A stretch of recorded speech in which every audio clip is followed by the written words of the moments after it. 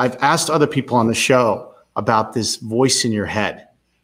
And I said, we all have this little demon. I've used these words like a little demon in your head, and you talk about it. So maybe you can what is that thing? What is that you had, that you experienced, that you write so beautifully about here? You're listening to Over the Wall, where we bring you in-depth conversations with some of today's greatest visionaries to help you master the mental game of entrepreneurship. I'm your host, Rob LoCascio.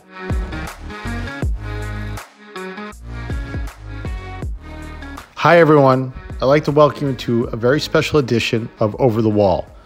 You might have noticed that in most of the interviews I've done, I'll ask my guests the same question. What does the little voice in your head tell you? The voice that makes you doubt yourself or second guess yourself. I like to call it the gremlin in the head. Well, we've taken each time that question has been asked and compiled some of the answers here for you. Presented back to back, I thought it was fascinating to see how much we really all have in common at the end of the day, no matter our experience, age, industry, or whatever. Here it is. Hope you enjoyed the special edition and episode of Over the Wall, and keep walking. I'll ask you a question about, do you have a voice in your head that torments you sometimes? It depends. I would say, I think the strongest voice that I have in my head is that, you're not good enough, right? Like, you're not good enough, and that other people are better. And I think that's in part kind of like the competitive spirit in me. And it probably pings from some sort of envy or jealousy. I have, and I work on that. That's, I understand. But I think that's the voice in my head. I think that's, you're not good enough. You think, the voice, you're just not good enough. You're not good enough to be here. You're not good enough to be who you are. Yeah, I'm not good enough to do a deal like that. I'm not good enough to get that building. I'm not good enough to get that client. Like, who do I think I am? I'm not from New York. I was born in Texas, grew up outside Boston. I came here. I didn't have a suit. Like, what am I even doing here? Just not good enough. And so I fight back against that every day, and try to change the perception that the party of voices in my head has of me. I appreciate the honesty, because a lot of people out there, entrepreneurs, they've got this voice, and I always think we always think that we're abnormal. I think we all think like, oh, God, I got this voice in my head, or I'm failing, or this happened in my life, and and you feel alone with it. Yeah. But I think if people hear like somebody like you is very successful, put yourself out there in life, you're out there publicly on the media side, obviously, in TV and stuff, but to have in your head, I'm not good enough. That's kind of, people wouldn't think that if they looked at you and see your public persona. I didn't think that. Well, thanks. So you're right here. I was absolutely terrorized by the intensity of that inner demon threatening condemnation for weakness. I can never reconcile the two living, breathing beings coexisting inside the sweet, innocent child who simply wished to be kind, honest, and live happily on her own terms, and the evil, ruthless tyrant determined to take advantage of that gentle, considerate being by forcing it to suffer. And so I've asked other people on the show about this voice in your head. And I said, we all have this little demon. I've used these words like a little demon in your head, and you talk about it. So maybe you can what is that thing? What is that you had, that you experienced, that you write so beautifully about here? I mean, my demon was telling me from the moment I can recollect, which was, I believe, like 2, that life wasn't worth living. It was all going to absolutely be futile in the end, and I should end my life because it was meaningless, and nothing I could do could make meaning in a meaningless existence.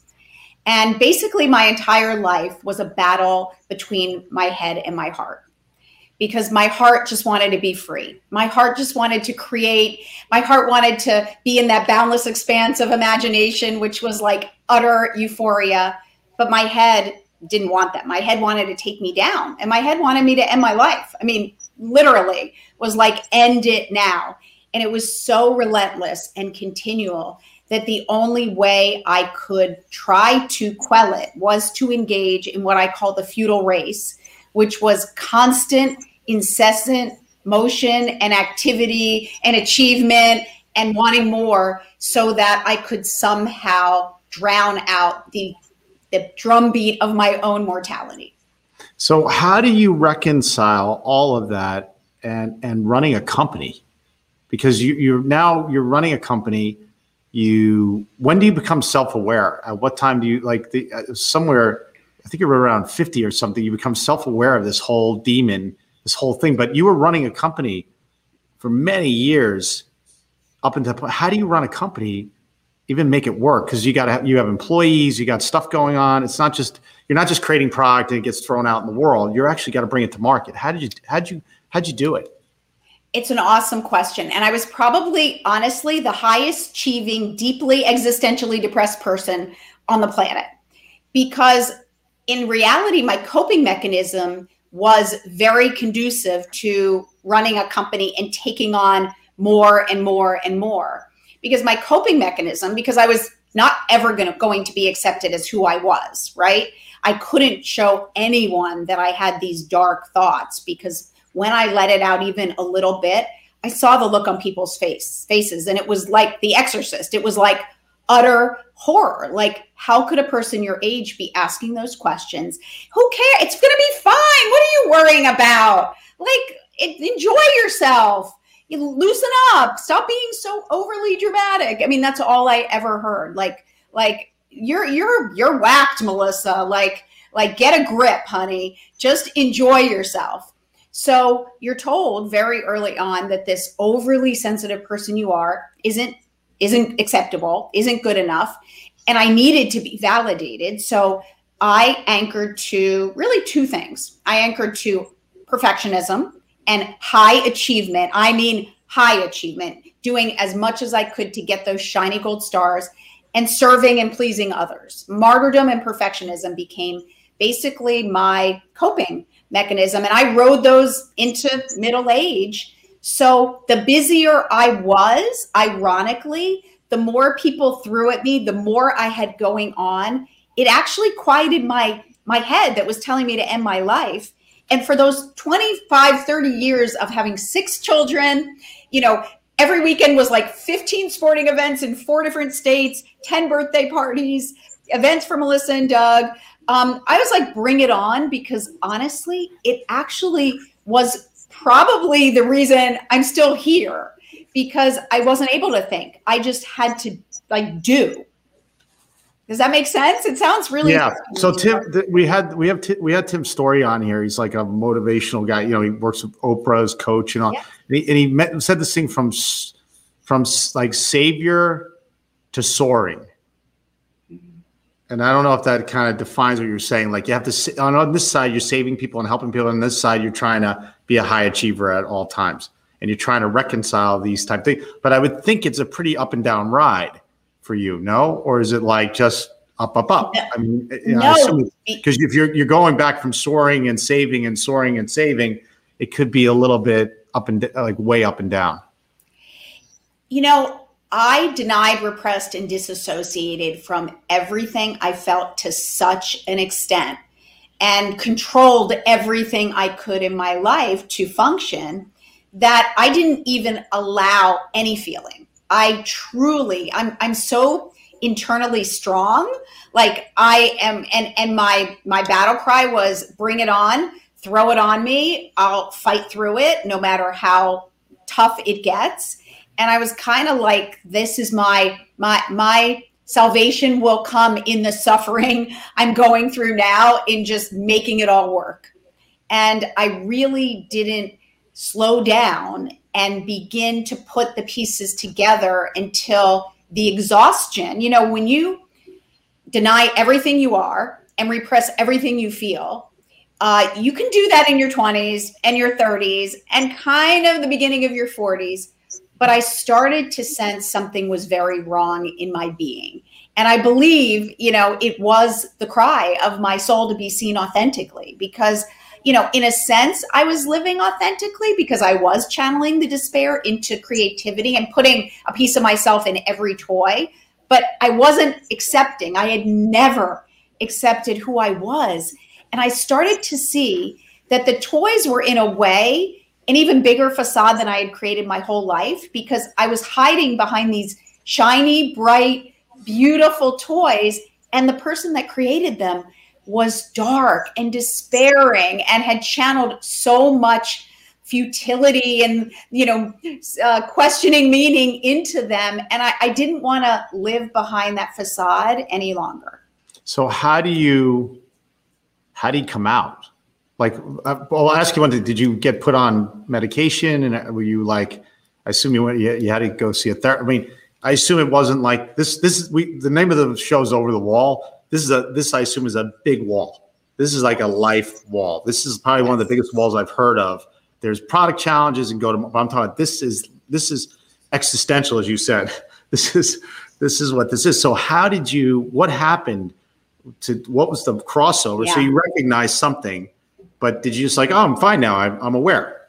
Nope. Of course not. It can't be that easy. And by the way, maybe God arrived. I don't know. Maybe you had some people have an epiphany. Something happens, Yeah. But I'm saying, like, what was your story? What happened? It was a couple dots that connected by sheer coincidence, because otherwise I'd still be in inauthentic living and not have ever gone into the abyss, which, by the way, I did. The first dot really came in rereading a book, Man's Search for Meaning by Viktor Frankl. Viktor Frankl, great book. By the way, great book for entrepreneurs. This is a must read too. So, but that's another topic. Go ahead. Yep. Well, and the crazy thing, and it's very similar to product creation, I had read this book in my 20s and it didn't speak to me. And I created products 20 years prior and they didn't resonate, and then reintroduced them 20 years later and they were like our hottest products ever. So it's the same thing. When you're ready for something, like, it speaks to you. So I had heard about it on a podcast I listened to, and I decided to reread it. And 2 words in that book changed my life. Like, that was it. Viktor Frankl talked about logotherapy, a form of existential analysis. So here I am, a writer my whole life, never heard the word logotherapy, never heard the word existential. And when I read about existential despair and angst, I realize, oh my gosh, this is actually me and what I have been afflicted with my entire life. And that started the ball rolling into, for the first time, seeing myself. So I believed every quality that made me who I was a curse, right? Because living in this world was so challenging, being hypersensitive. And being told all the time, you're to this, you're to that, when I'm like, this is who I am. And this was the first time when I saw that existentially depressed people tend to be highly creative and have these things called overexcitabilities, which make their intensity to life experience much more acute than others. I couldn't even believe it. I said, wait, is it possible that the things I tried to kill in myself my entire life are actually a blessing? And I have a blessing and a curse? And that the ability to create from nothing, which I thought was just something I did, is actually because of these highly stigmatizing qualities. And it was, I never cried because I never felt emotion. I was truly that disassociated from feeling. I cried for about a week straight after I saw that I wasn't alone. And I actually had something that maybe was like my secret special superpower and the reason I was here on Earth. It was unfathomable. So you're saying by reading the Frankl book? The Frankl book, and then further reading, because I love knowledge, and once I find something like a little shred, a little glimmer of light, I'm following that glimmer of light, like wherever it takes me. And that unraveled many other books. And ultimately, that's what made me say, you know what? I've been futilely racing outside myself. I am so darn exhausted. I'm more exhausted than I've ever been, and no closer to filling that inner void. I'm going to finally have to do it. I'm going to have to plunge into the abyss. And I wrote a verse like that day. I wrote, the only way we'll ever find contentment or true bliss is to say it's now or never and jump into the abyss. And I basically wrote that and jumped. And I think a lot of people, a lot of CEOs, especially I think female CEOs, sometimes get into trouble because they don't they don't do that, or their board doesn't help them figure that out. And so, and that's, I think, becomes a detriment later on. Why do you think it's female CEOs? Like you just said, you were like, why do you think? Because I think that we have very different expectations. I think oftentimes, like I early on, like, am I your mother? Am I your best friend? And like, who am I to you? Who do you want me to be to you? Right. And so we have a lot of feelings about women leaders. And I think that women do, men do, society does. And so we're held to a very different bar and a very different standard.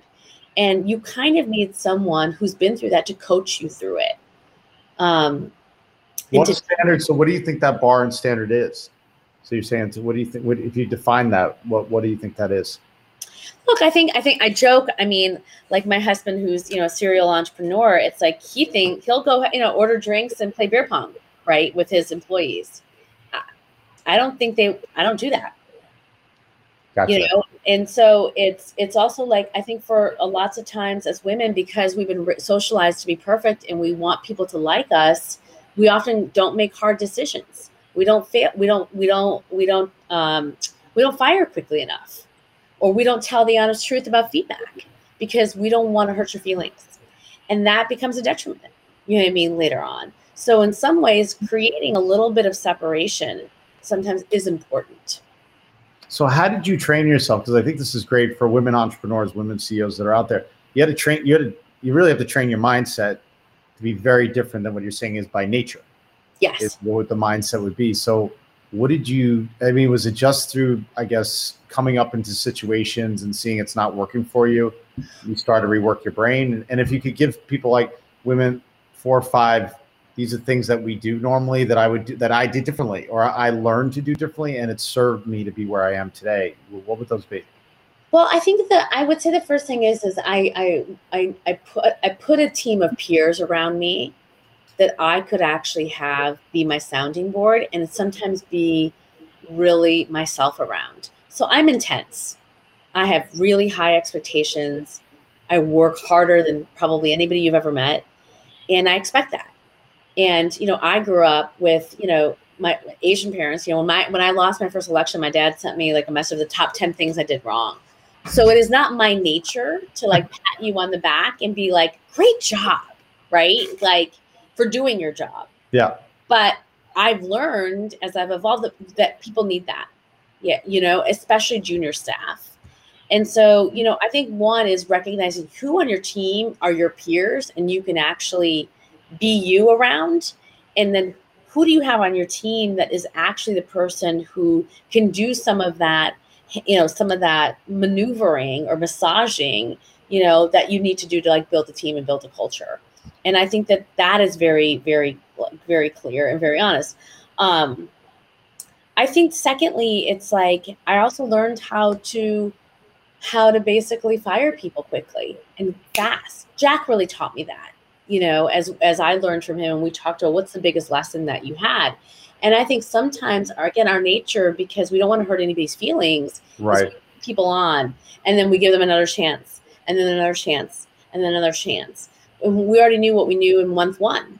And, the thing that I also learned, it's not just about like, if life is about finding your purpose and building the thing that's going to say, well, what did God put me on this earth to do? You want that person to find that too. And so if you already know that that's not their purpose, don't keep them there. Right. Like, break up and let them find the thing that they're meant to do too. And I think that was something that I had to learn.